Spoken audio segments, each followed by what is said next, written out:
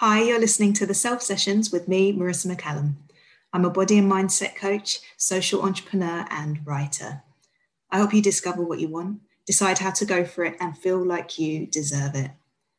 In this space, we will explore all things life and what it means to be human. Sometimes it'll just be me, sometimes not. Perhaps I'll bring along some friends or a fantastic guest to open up the conversation. But in all cases, each episode will be delivered with one single intention and my mantra for life, wishing only love. Let's get started. Today, I've invited the amazing Kloe Dean on to chat with me about her life as a professional dancer and choreographer. And we're going to be talking about how she's witnessed imposter syndrome showing up in the creative space. She's also my biological sister. We are related, so you're allowed to say that we look similar. And she is the artistic director of Myself UK Dance Company, which is an all-female collective of strong hip-hop dancers. Let's get her online. Let's talk from me.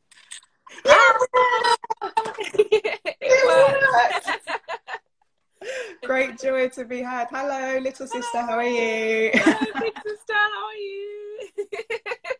So good to see you. Thank you so much for joining me. I know you're crazy busy, so we're going to be about 30 minutes today, just chatting about all things dance and imposter syndrome. So thank you for joining me, because I think you're amazing. Even if we weren't related, you know, I say this all the time, I still think you're amazing. Let's get straight into it. Just tell me a little bit about yourself and how you got into dance.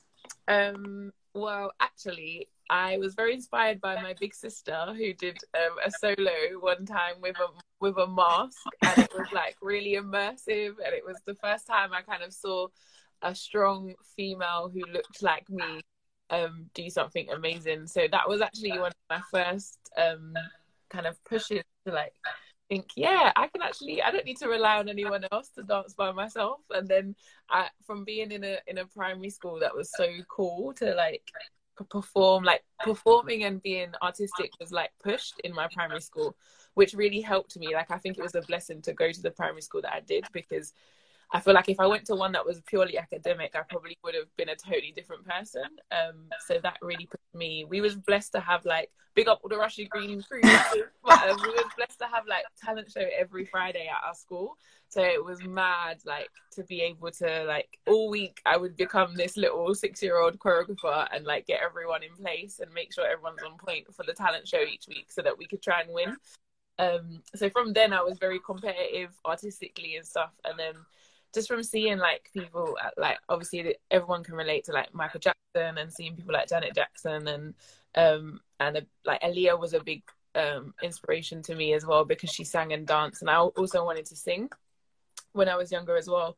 So that kind of all pushed me to just keep wanting to like attain my dreams. And I found it really hard to stick to like academic things and do like normal jobs, but yeah, I just had a calling to be creative. I couldn't not be creative. So yeah, that was kind of my push to dance.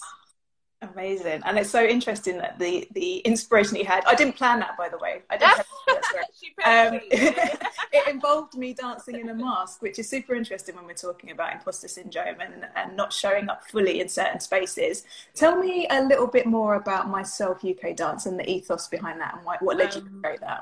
Yeah, so I created Myself UK Dance in 2008, and it was, at the time, I just found that a lot of female dancers that I knew were like either just dancing for other people, or like a lot of the female crews were like weirdly run by men, and I just found it quite interesting, that dynamic. And I just wanted to create a space of females who wanted to really just share their voice and be themselves, and not kind of be not forced, but like contained in this expectation of having to dance a certain way, which I still think happens now. And I don't think it's a bad thing. Like, I think females dancing in a feminine way or a sexual way is a great thing to express. But sometimes I think it's put upon every single female, and not all females want to dance like that. Like I was happy to explore those things, but it wasn't like how I wanted to just be seen or just dance like that. So I just wanted to create a space and a collective that was able to do what they wanted and not just be like, okay, you can just do this. We wanted to see you do that, which I thought was really important to do, and something I still want to do now, because I think that there's so much influence online of like what a woman should look like what a woman should be, or how a female should dance to kind of be successful. And I see it a lot when I see like people's photos, like, you know, like professional photos, and again, there's nothing wrong with like doing a photo shoot in lingerie and feeling sexy and being womanly, but I just think if you're doing that because you think you have to, then I think that's a problem. Like, because I personally don't think that you have to dress a certain way to be successful. I think you can be yourself. So yeah. So tell me a little bit more about how myself is challenging that in the industry. I think it's just by being us, and for me, like I want the females in the company and for it to grow, to just be able to create what we want. And I'm really interested in like even like all female casts, like playing male roles and things like that, or just like taking the gender away of some things, especially masculine like stuck roles or masculine style dances, especially in hip hop, because it is very masculine and male dominated, which is a great thing as well. It's powerful, but at the same time I kind of want to strip that away again for the expectancy of a female not to just do one thing. So I think by the things that we create, like we're not your average female company. Like you're not gonna see us do, which is not bad, but like you won't see us just do loads of sexy in heels routines and things like that. Like we can explore that, but that's not our be all and end all. So I think just being us is how we can change stuff. Just exploring a spectrum of ways of being able to express yourself. Exactly, yeah. In any way that you want to. That's amazing. So what's been your personal experience of being a female within, well, let's talk about the hip hop dance industry, which is predominantly male. It may be getting better, but what's been your personal experience of that, working your way through it? Because you've been in it for quite a few years now. Yeah, I think it's been interesting. It's been amazing. It's been an amazing journey. I think I've always been quite naive in that, like whenever I enter a space, I don't really think, oh, I'm the only female, or I don't think that I'm like, oh, like, yeah, I'm the only woman here, so I should really make that a thing. I only notice after, or when someone said something. And I think I more so notice when I'm like, I would love more women to be in this space, or I would love more females to be in this space. I also, again, going back to like the expectancy of a woman, or what a woman should be, or what a female should be in the hip hop scene, or what our place is. And I think that we're so amazing, like we can do so many different things. Again, I don't think we should ever be boxed into one space within it. I feel like the challenge has definitely been the expectancy of like, because I'm a female choreographer, I'm only going to be able to work with women, or I'm only going to be able to produce feminine movement, or I'm only going to be able to do this. And I really want to, and still am trying to break that expectancy or that thought process, because men are always employed to do everything, like as in like there's no question when they're involved. Do you know what I mean? So I think it would be great to have that with females as well. And I guess it's what you show and what you share. And I think it's just about, I always want to get better at doing that, because I've never been the greatest at like social media or sharing all the things that I'm doing. Again, it's probably imposter syndrome, thinking, am I good enough to be able to share this? Or so yeah, I think it's an interesting one. I think it's still a challenge, but I'm not gonna let anything really get in the way of the things that I want to do, even if it takes me a little while longer than the average person. I love that. You mentioned imposter syndrome. So this is really interesting to me, because I think you're amazing. And we're talking about imposter syndrome in terms of, so just to clarify for anyone who's not sure what it means, it's basically like a psychological pattern where someone doubts their skills and their talents or their accomplishments. And they have this repeating idea that they're going to be exposed as a fraud. Like people will find out that they're not good enough, or they don't deserve to be in the role, or it's been a mistake that they've got the role in the first place. And it actually usually affects high achieving people quite a lot, who find it difficult to accept their accomplishments. They can have a huge history of accomplishments and they can still feel not good enough. How have you seen imposter syndrome showing up in the creative dance space? For me personally, like, especially when I was a lot younger and I was doing the absolute most, I was doing the most because I didn't feel like anything I was doing was up to par, or like was being seen, or that I could always, and I'm still like that now, that there's always better. I can always do better. I could always be working more. I could always be working harder. And I think that is kind of imposter syndrome, in a sense of that voice in your head going like you're not that good, like you're not good enough to be in this position that you're in, so you've got to like fight for it still, even if like for 10 million years I've been working in the industry, and then like I'm still not good enough to hold on to this position. Like I think that's the way I can describe the syndrome. Or like doing the most, feeling like you have to work harder than everyone in the space or in the room to hold on to it. And I think it also comes, and I get it, different people will find it in different ways, but I think it can also depend on how you've grown up or what you've come from, because I find like imposter syndrome creeping up around money, like my relationship with money, like because I've been blessed, and I should be more proud of the fact that I've been able to do dance and entertainment as a career for a very long time, and I've had to do like a side hustle or a side job or anything like that, and to be able to pay my bills and live off of purely dance and entertainment, I think is an amazing achievement. And if someone else told me that, I'd be like, that's amazing, and I'm like, but I do that. So again, it's that imposter syndrome of thinking like I'm still not there yet, like I'm still not qualified enough, even when most times people will probably be like, you're overqualified for this role. And I think it's a hard one to acknowledge, and it's a hard one to overcome, because I think it creeps in as well in decision making, like whether you should go for that thing.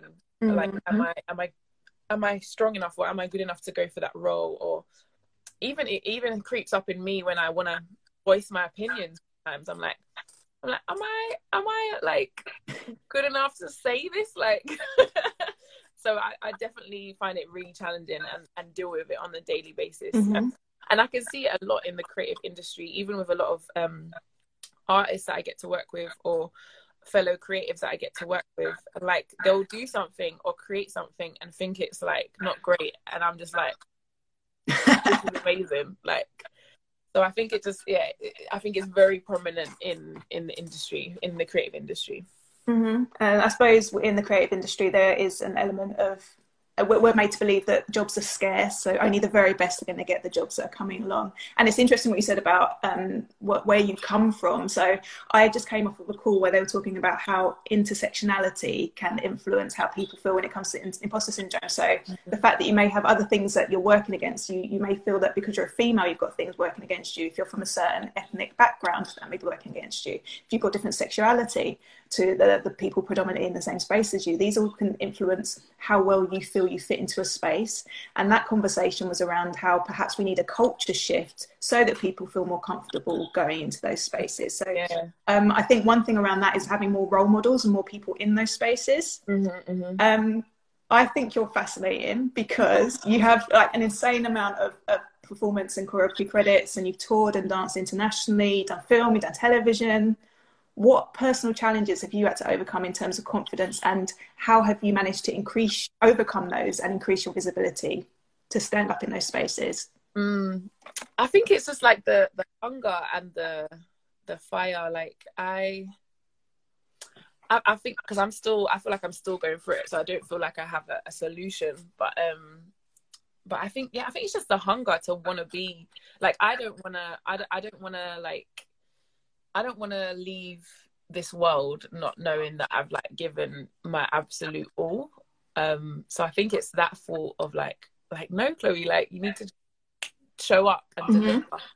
I think there's also a balance of allowing yourself to make mistakes and not always get it right. And I find that really hard because I want to do everything on point, and if I let someone down, for me it's like huge. Whereas like I think there's people that are really good at like balancing. If things don't work, then it's just like let it go. So I think that's something I'm definitely working on. I think if there's, I think it's again it's hunger and how much you want something.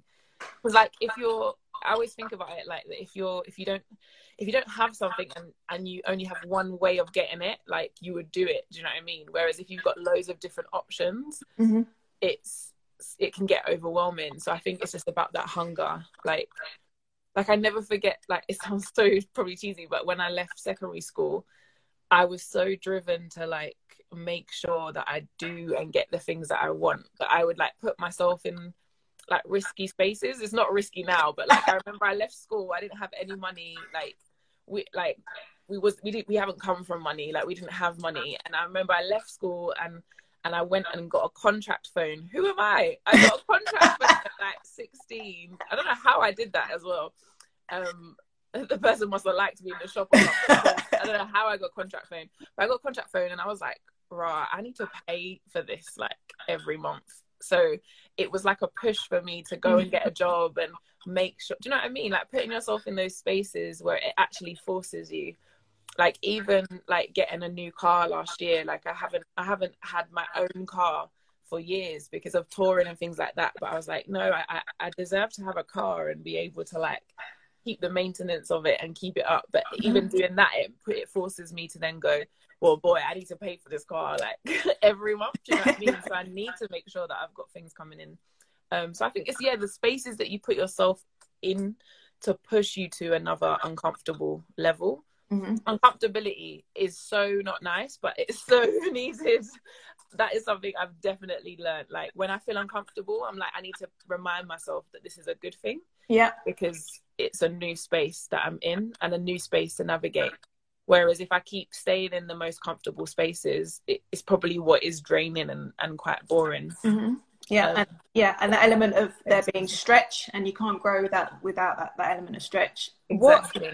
In terms of support with building your confidence and stuff, did you seek anything outside of you? So did you bring in any sort of mentors or any role models within your dance space to help you feel more confident? I feel like there's been so many people that have inspired me. I'd be so bad at like an Oscar award speech. You don't have to listen all now. No, but someone that I really, really, really have been grateful to speak to has been Kimberly J has been a really big help for me, mentor wise, especially business wise and brand wise, and taking myself seriously and finding value, like business value especially as well, within my work. Having you as an amazing sister and an amazing coach as well has definitely helped. More so listening to myself more and like being confident in hearing what my intuition is saying and what like where my mentality is at. Definitely like Aaron Sillis, who I've been working with a lot as well. He's been a great mentor to have, even if he hasn't signed up for it, but he's unofficial.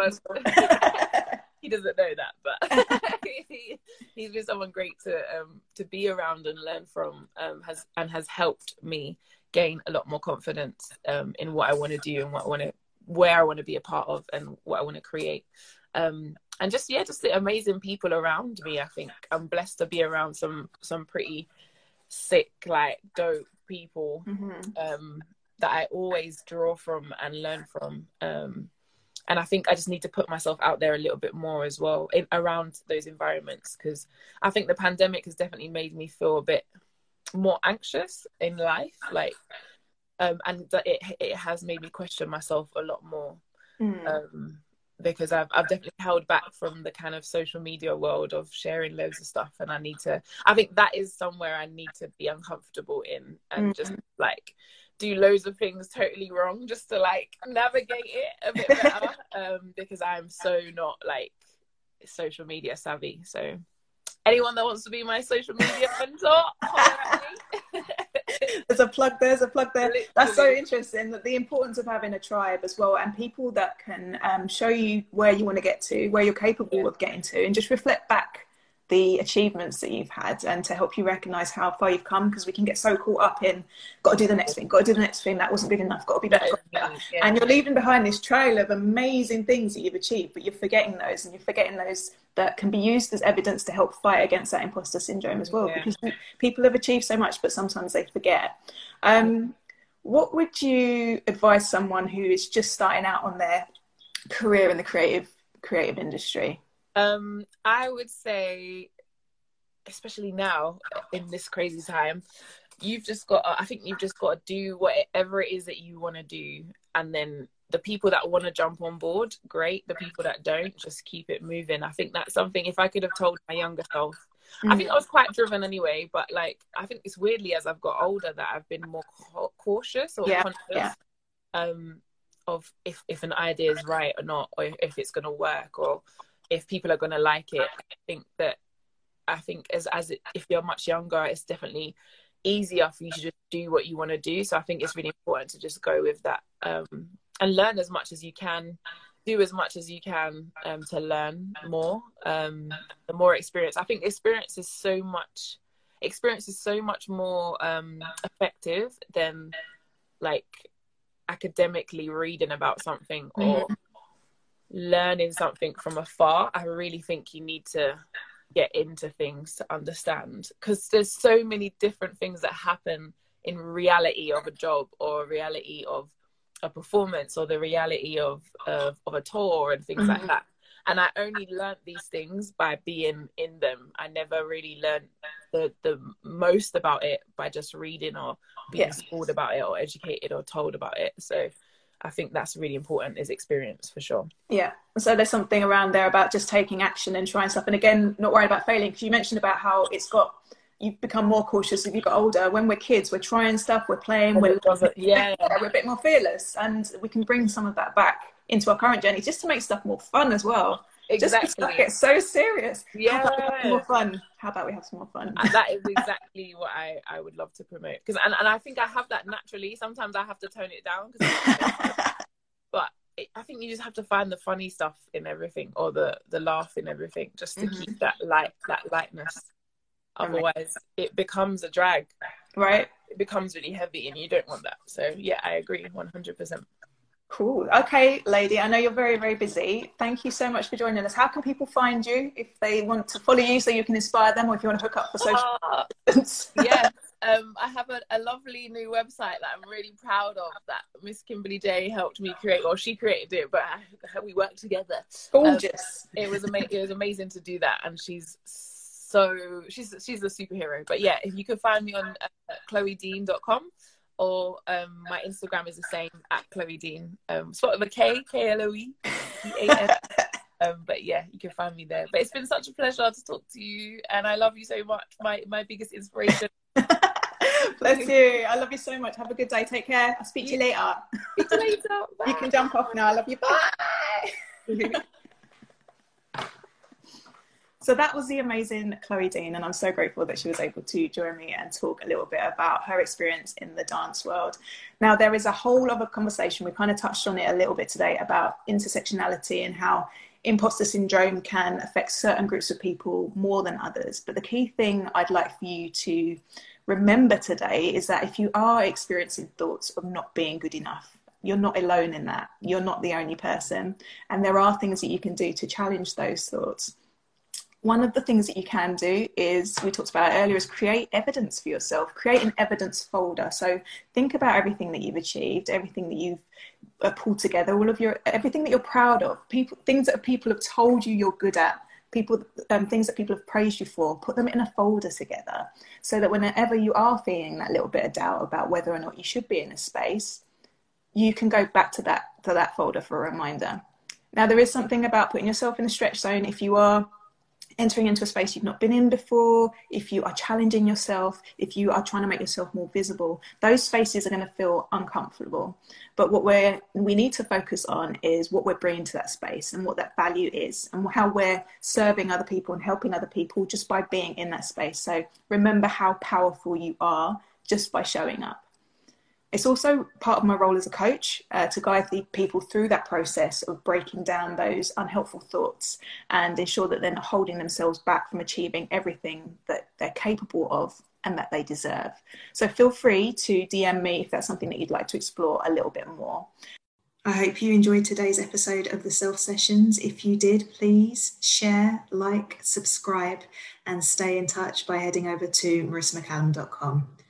I am, of course, until next time, wishing only love.